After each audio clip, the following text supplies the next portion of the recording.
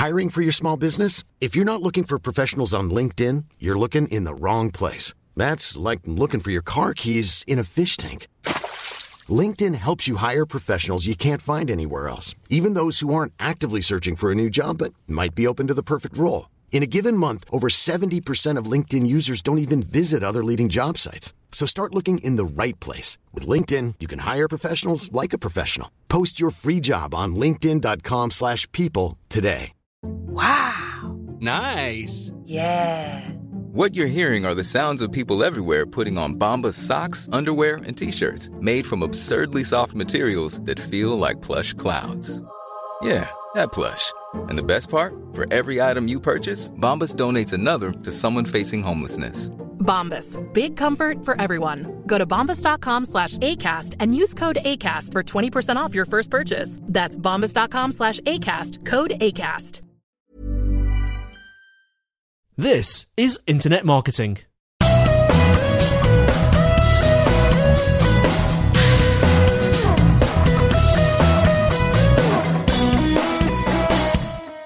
Hello everyone and welcome to episode 163 of Internet Marketing, brought to you by Site Visibility at sitevisibility.com. And in today's show, Kelvin discusses the role of online PR in SEO with independent online marketing consultant Chris Lee. All coming up in Internet Marketing.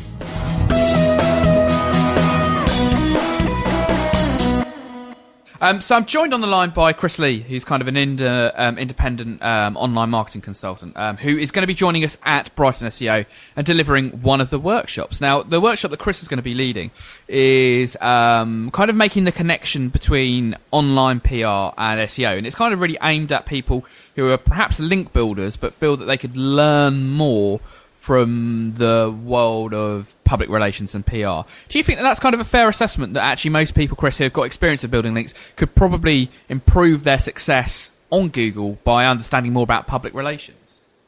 I think they absolutely could. I mean, look at the authority of a lot of news sites like The Guardian, The Telegraph, possibly, and Daily Mail, of course, on the most read of all media. Not only that, I mean, you're looking beyond national papers towards the authority of local and vertical papers for, more long-tail search, perhaps localized search. And then also, let's not forget the importance of bloggers, which are getting more and more important, where kind of the lines between SEO and PR have been blurred over time. I don't think that either side has quite nailed it yet. There are a few, if you look at the Venn diagram between the two, there are a few very successful agencies, very progressive agencies, that have conquered that ground so far and doing a very good job. But actually, if you look at it from a PR perspective, and I've like 13 years PR experience in the tech space, if I talk amongst peers and see what they're doing, apart from those really digital savvy, they're all concerned with generating good coverage, and that's what their clients are demanding on the whole. But what doesn't resonate is getting that second benefit of online, which is the links back and competing for keywords. It's not something that's culturally factored in that much. I think a lot of PR firms on the whole seem to be talking a good game. How much do they actually understand about SEO is another question. Now, the opportunity for SEOs here is that they can start making a march into this ground, and if they don't, I'm afraid the PR industry is going to be very quick to gobble up. We last February at Brighton SEO. Was it February? When was it? I think it was April 1st last year. Well, there you go. Time does, but it's it was. I remember it saying like SEO needs to grow up and needs to become more like PRs, and I think that PR does have that sort of reputation outside of its own industry, where it's like, is it fluffy? Is it a dark art of some description? No, it's not. It's a really essential part of the marketing machine, and it's something you can't avoid doing, really. You want to have good relationships with press and other influential publishers, such as bloggers. Then you need to know how to build relationships with them, build up trust in the long term, and get your materials and your clients and thusly their keywords in front of these people, so that they, when they write about them, are generating really good authoritative and diverse links back to your domain. And what do you think, Chris, in terms of is some of the things that someone who's used to coming at kind of this online PR link building overlap from a SEO perspective. What do you think are some of the challenges that they're going to find that, you know, most difficult to deal with, that potentially would come second nature to someone who comes from a PR background? I think you have to become salespeople, basically. This is a really sort of important facet of being a PR person, is you've got to be able to sell, not just with your voice, either on the telephone if you're pitching to a journalist, but also in the way you write your emails and making sure that relevance is key. You've got about 5 seconds to impress a journalist on email before they delete it, trash you. You know, and if you spam these people, you could end up being blacklisted, and they're going straight to junk. They'll never know you existed either. So it's kind of a really delicate balancing act, a long-term relationship building, slightly bit of a sales job, but in the end, that if you do it right, especially with, you know, bloggers as well, then the accolades are. So the benefits are multiple. And in terms of kind of building that relationship, because I think that's the big sea change that I'm seeing in the world of search, is that there's less of a kind of, who do I need to contact to get a link now for this client, for this project, then that's the end, to more of a kind of, how can I build a relationship that lasts over a period of time that means that I can benefit my client on this occasion and again in 6 months' time, and another completely different client at another point in time. Is there kind of any advice that you can offer to people in terms of how do you manage that relationship with a journalist when potentially there's a bit of a conflict there? Because what you want is you want your clients to get coverage, but what they want is potentially, I think most journalists realise that public relations people are there to help them, but sometimes it can be a fraught relationship sometimes, can't it? And I can imagine link builders who are perhaps not quite so used to that tense relationship, potentially a greater risk, potentially, I would have thought. Well, that's the funny thing. I mean, it's journalists, you quite often find them posting blog posts about how bad, you know, they've had an approach from a PR about, or complaining, you know, about a particular firm, or whatever it happens to be. There's always been this kind of like love-hate relationship with between PRs and journalists, but at the end of the day, they're totally interdependent. You know, PR just gives journalists, especially currently, given that they are far more desk-bound than they used to be, they're under pressure to produce more content than ever, and that's a great opportunity for SEOs because there's a lot of copy and pasting that goes on. And the other point is that I think journalists understands that and appreciates a really good PR. So as long as you're not, when I said earlier about being a salesperson, what I mean is you don't sell in terms of, hey, buy this, blah, blah, blah. You know, you need to be more subtle about things again, and always consider a journalist or a blogger's audience, because that's who they're writing for. At the end of the day, they're not interested that your client has won an award for X, Y, and Z. What they really want to know is what impact the product or service that your client may have won an award for is going to have on their readers. You see where I'm coming from? Yeah, and is it about crafting a story to a certain extent, or to kind of help them? So, in fact, rather than here's our piece of news, which I suppose is the temptation to maybe go to, actually, here's how we or my client fits part of this bigger story or this bigger pattern. Is that a good way of thinking about it? You know, where actually you're trying to get coverage for yourself, but actually it's about something bigger, and you're just a small part of that bigger story, but you benefit from that bigger story being written about and spoken about. Well, I mean, the key is that I think for a lot of brands, they get kind of sucked into themselves, if that makes sense, and kind of forget that there's a world out there who isn't spending 24/7 thinking about that particular brand, and they really need to sort of step outside and take a look from the outside in and say, okay, then why would anyone be interested in hearing this messaging from this particular company? You know, what's in it for them? At the end of the day, if there's no interest for the reader, then there's no interest for the journalist. So you're wasting everyone's time and budget. So, I mean, things that work really well, obviously, like surveys, but they're, you know, they are, everyone's doing survey nowadays, but as long as you can add some really good intelligence on the back of it, not just have some sort of tenuous link. So it's almost worth just saving up really good, you know, good projects, and then just sort of like doing it that way, you know, having 5 major projects every quarter rather than throwing out press releases every week, which is what some people do, and think that the more we throw out, the more coverage you'll get, which is absolutely not true. In fact, the converse is probably correct, because over-familiarity can breed contempt. Yeah. And in terms of things like surveys, just a recommendation for the listeners out there, there's a good tool that we've used in the past for our clients called Toluna, which is kind of a pretty cost-effective way of going out and surveying 250 people to find out what they think about whether Torres was too expensive or something like that. Have you got kind of any advice in terms of when you're putting together those surveys or carrying them out, things to think about to increase the likelihood of when you do pitch that to a journalist that or a blogger that they're gonna go for it? And I know it'll be different on a case by case basis, but any kind of general things you try to recommend? I think it'd be timeliness is really important. There's nothing worse than putting together a survey and then the day you put it out, suddenly find that Apple have got a massive announcement going on and that and all the journalists are at that event. So, you've got to be really sure that there's some quiet time. That's why things like summer are quite good for silly surveys. They call it silly season, and also the period running up to Christmas. The other thing to consider is your actual audience field. If you're doing purely consumers, you need serious thousands to actually make it valid. If you're doing specialists, then you need less of those, but these are survey houses will charge different amounts for access to those individuals they've got on their database. So I think what you really need to be clear about before engaging on a survey is how you're going to end to end, not just sit there thinking, well, let's see what the findings are before we do anything.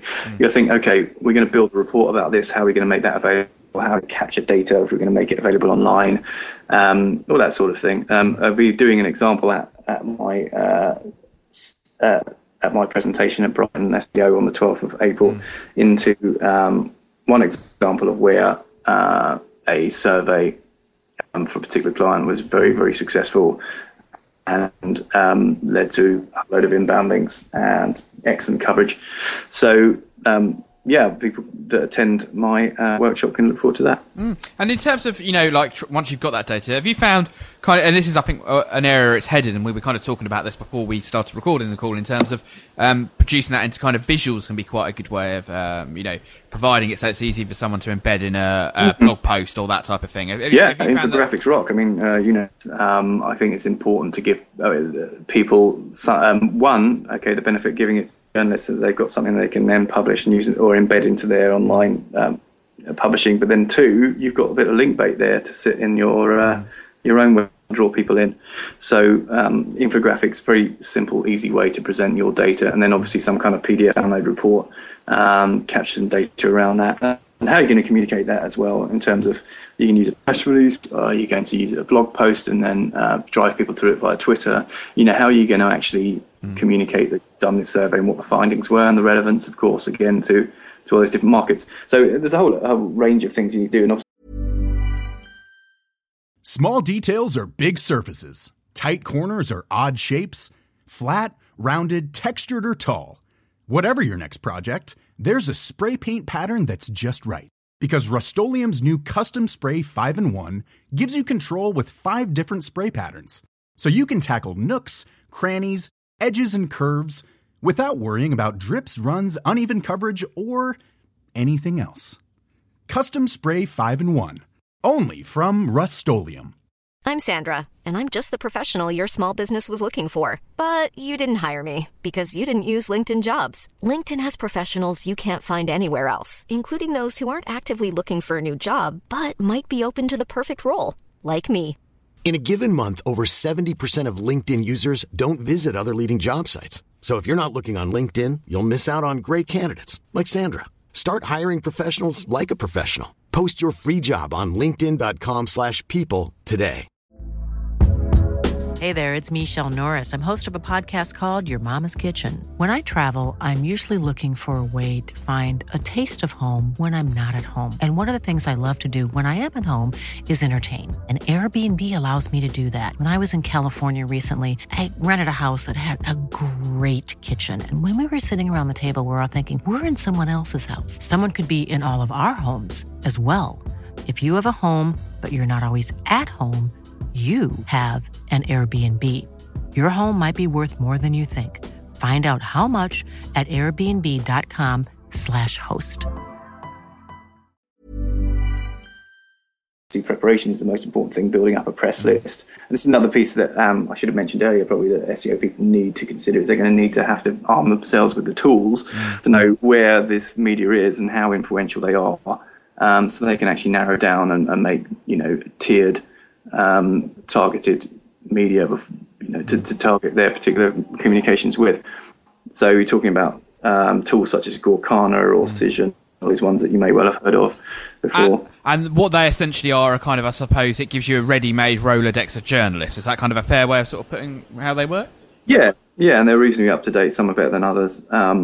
So you always know who's covering which particular beat. There's nothing worse for a journalist than being called up. Say you're covering telecoms, and then someone calls up with a sports story. I mean, it just reflects badly on the PR company, and it kind of wastes the journalist time, and that can end up nowadays in a bad tweet. So another problem that PR companies often do is a lot of the pitching to journalists is actually done by fairly junior team members, whose pitching skills aren't great, and obviously quite quite regularly quite nervous on the phone when they're talking to journalists. So it's kind of like getting that right balance between a senior or authoritative voice that really believes in the message when they call up, actually being able to communicate that effectively, that story to their journalists. And I suppose that's something that the link builders might have as well, is that kind of concern that actually they're very comfortable pitching webmasters and maybe bloggers, but kind of less so kind of what they consider. Any advice on kind of dealing with that nervousness, Chris? No, really. It's just down to personalities, really. At the end of the day, no one's going to kill you down the end of the phone, are they? But it's kind of like, I think practice makes perfect, to be honest. I think, like, with anything, like when you started podcasting, I think if you listen back to it originally, you hadn't quite found your voice. Same as me when I started podcasting. As I look back, it's like I'm talking like from the BBC or something. But the end of the day, you just got to kind of be yourself, believe in what you're communicating. It is very difficult, and this, I think, is the acid test really when it comes to the newsworthiness of any particular piece. If you don't feel comfortable pitching it in, you don't feel it's a story. Quite often it probably isn't. So it's kind of like spare yourself for the really good stories that when you know you're going to pick the phone up to a journalist, you can actually sit there with authority and go, look, I've got something really interesting for your readership. It's regarding X, Y, and Z, and what it means for them is X, Y, and Z. I think this would be a great piece of content for you, blah, blah, blah. Rather than a kind of like tenuous kind of, half-witted story, half-baked that's rather self-serving and no good to anyone. I think that's really good advice, Chris. That kind of, if you don't feel proud of that story, you don't feel that it's going to be something that they're going to want to write about. If you feel embarrassed by it, then actually that's not a good enough story. So another topic I wanted to talk to you about, Chris, was the recent release of Facebook timelines for businesses. Now, kind of, it's quite a big change in the way that businesses sort of present themselves on Facebook. Is it kind of, do you think that it's got, how big an impact is it going to have on, businesses and how they have to conduct their profiles on Facebook? Yeah, just a quick bit of background then, just for those that kind of haven't heard of this already. I'll be astonished if you haven't. On the 30th of March, Facebook is enforcing its timeline for brands, similar to what you've had as an individual user of Facebook. You're going to have a totally new layout in a sort of historical timeline format for your entire brand history. It is a massive thing for brands, especially those that have invested in, for example, landing pages, which are now going to be obsolete. So it's going to be a lot more resting on the actual visual aspect of what you put out there. It has also presents a fascinating set of opportunities for businesses as well, because they can be far more visual in their approach. They can also interact directly with fans, which is something that's been trialled in Asia, but it's actually the first time it's been used here. So that's the CRM issue there, I suppose. And also there's a number of other sort of presentation things. So I think that things like images are going to be far more important going forward. So should we sort of cover the main sort of things that are going to going to change? So basically, when you launch your new page, as it will be once you launch Timeline, you're going to need a cover sheet, which is like a cover photo that sits across the top. There are restrictions on the pixelation size of that, and you can't have any kind of promotional material in there, no calls to action, no nothing. So it's important to note that. Then you also got your profile picture, so with that's your brand logo or whatever. So really think about how you can illustrate your brand. It's going to take up the top half of a user screen. Okay, so that's really important. Then you've got just under that, you'll have a section saying about. So you've got a very limited, sort of just a bit longer than a tweet's worth of words to really sell what your particular page is all about. And then you've got just 4 visible apps. Now, I used to have like apps on the left-hand side, you know, those tabs that you look at, and you do all sorts of different things with those, competitions, whatever it happens to be. Here you're just going to have 4, and then you'll have a drop-down menu which will offer you a number of others. I think it's a maximum of 12 or 16. But so if you've got a massive campaign, it's really important that you prioritize the 4 that you really want to focus on, because they're what people are going to see first when they land. So scrolling down, and you've got 3 other options of interest. One being pinning. So if you update things, you'll see on the timeline already, it goes there's a sort of left and right sort of feature. And on your sort of usual status update will be, you've got to think more about the visual element of it, because it's going to be far more eye-catching and far less wordy, whereas you've got the traditional wall stuff, you've got more left to right sort of situation. What you're going to see is a post on the left, which is your main post, and then on the right you're going to see other user activity. Okay, and that's in the highlight setting. You'll see this when you scroll down. It'll see a little pop-up on the left-hand side that comes up. Yeah. But what you can do, things like pinning, highlighting, and milestones, these are big things. What pinning enables you to do is to keep something at the top. You know, traditionally on when you posted like something forums, you posted something on a wall, it goes to the top, and then next time someone updates, it goes down, or a user updates, it goes down and down. So you might have done a massive campaign going back to our earlier piece about a survey, for example. You want it to sit there for a long time at front of mind, you know. So if you pin, it gets to sit there for 7 days before dropping down. So that gives you a chance to prioritize and sort of almost become a bit more of a publisher. It will give you more control as a publisher, I should say, than previously. And what highlights do is enables you to expand that piece of content across the entire width of the page. So at the minute, you'll see most updates take up half the timeline. Now with highlights, which is a simple sort of option you get from the top right of any of your status updates, you click the star and it goes into the full width screen. So this you're going to think about when it comes to using landscape over portrait type images, you know, and the sort of the words you're going to use. Milestones are important because of the timeline itself can go back as far as you set it. So it's important to get that right first time that you set it to the foundation of your company or whatever it happens to be that you want to go back to. If you look at people like Coca-Cola, for example, who were one of the early adopters of timeline, they're 40.5 million followers. Just a few, yeah. I mean, if you scroll down there, they've got a whole load of, their historical data and a few old adverts and things like that, going way back into the 70s and things like that. So you can get really retro. If you're a club with, if you're a company with a heritage, then why not take advantage of that, bring back some of those assets that people might be nostalgic about, you know.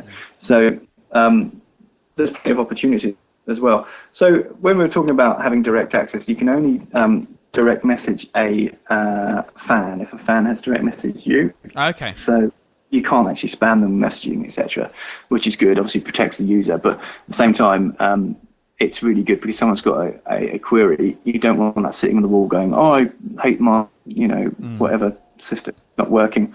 You guys haven't responded, blah blah blah." What you want to be able to do is just to sort of take that offline, really.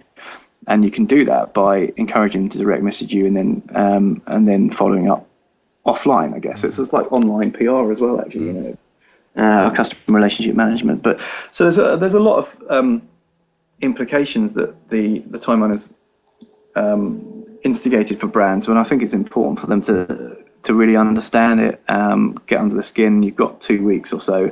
Well, you've got until the 30th of March, depending when this podcast goes out, as to to deal with that and address it. But there's plenty of content out there that other people have written about, the implications for brands. So I suggest anyone just Googles it and has a look and sees what other consultants are saying about timeline and address that as a matter of urgency.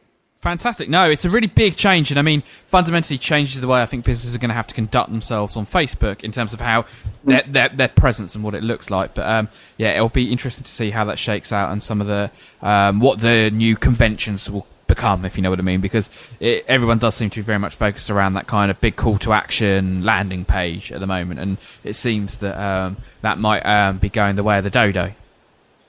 No, totally, and what that means for design agencies is quite significant. You know, that's a big part of their business maybe gone and have to refocus on other parts of Facebook. Well, fantastic. I really appreciate that, Chris. And like I say, thanks again for the run through on what's coming up at your workshop at Brighton SEO. And thanks for talking as well about some of the big changes going on at Facebook. Yeah, thank you, Kelvin. And if anyone wants to hear any more, planetcontent.co.uk. Nice one. Cheers, mate. And we shall catch up anon.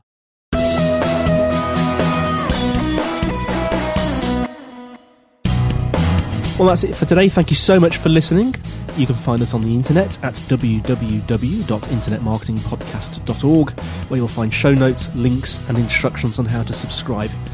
We would absolutely love to get feedback, comments, and questions from you. If you want to send an email, send it to kelvin.newman@sitevisibility.com. Also, feel free to comment on the website, and if you'd like to use our voice line number, if you're outside of the UK, it's +44 1273 256 150. If you're inside the UK, it's 01273 256 150. And you can leave a voice comment or question and we'll play it on the show. Also, we would absolutely be delighted if you would give us a rating on iTunes itself. Well, that's it for now. Andy White signing off until next week on Internet Marketing.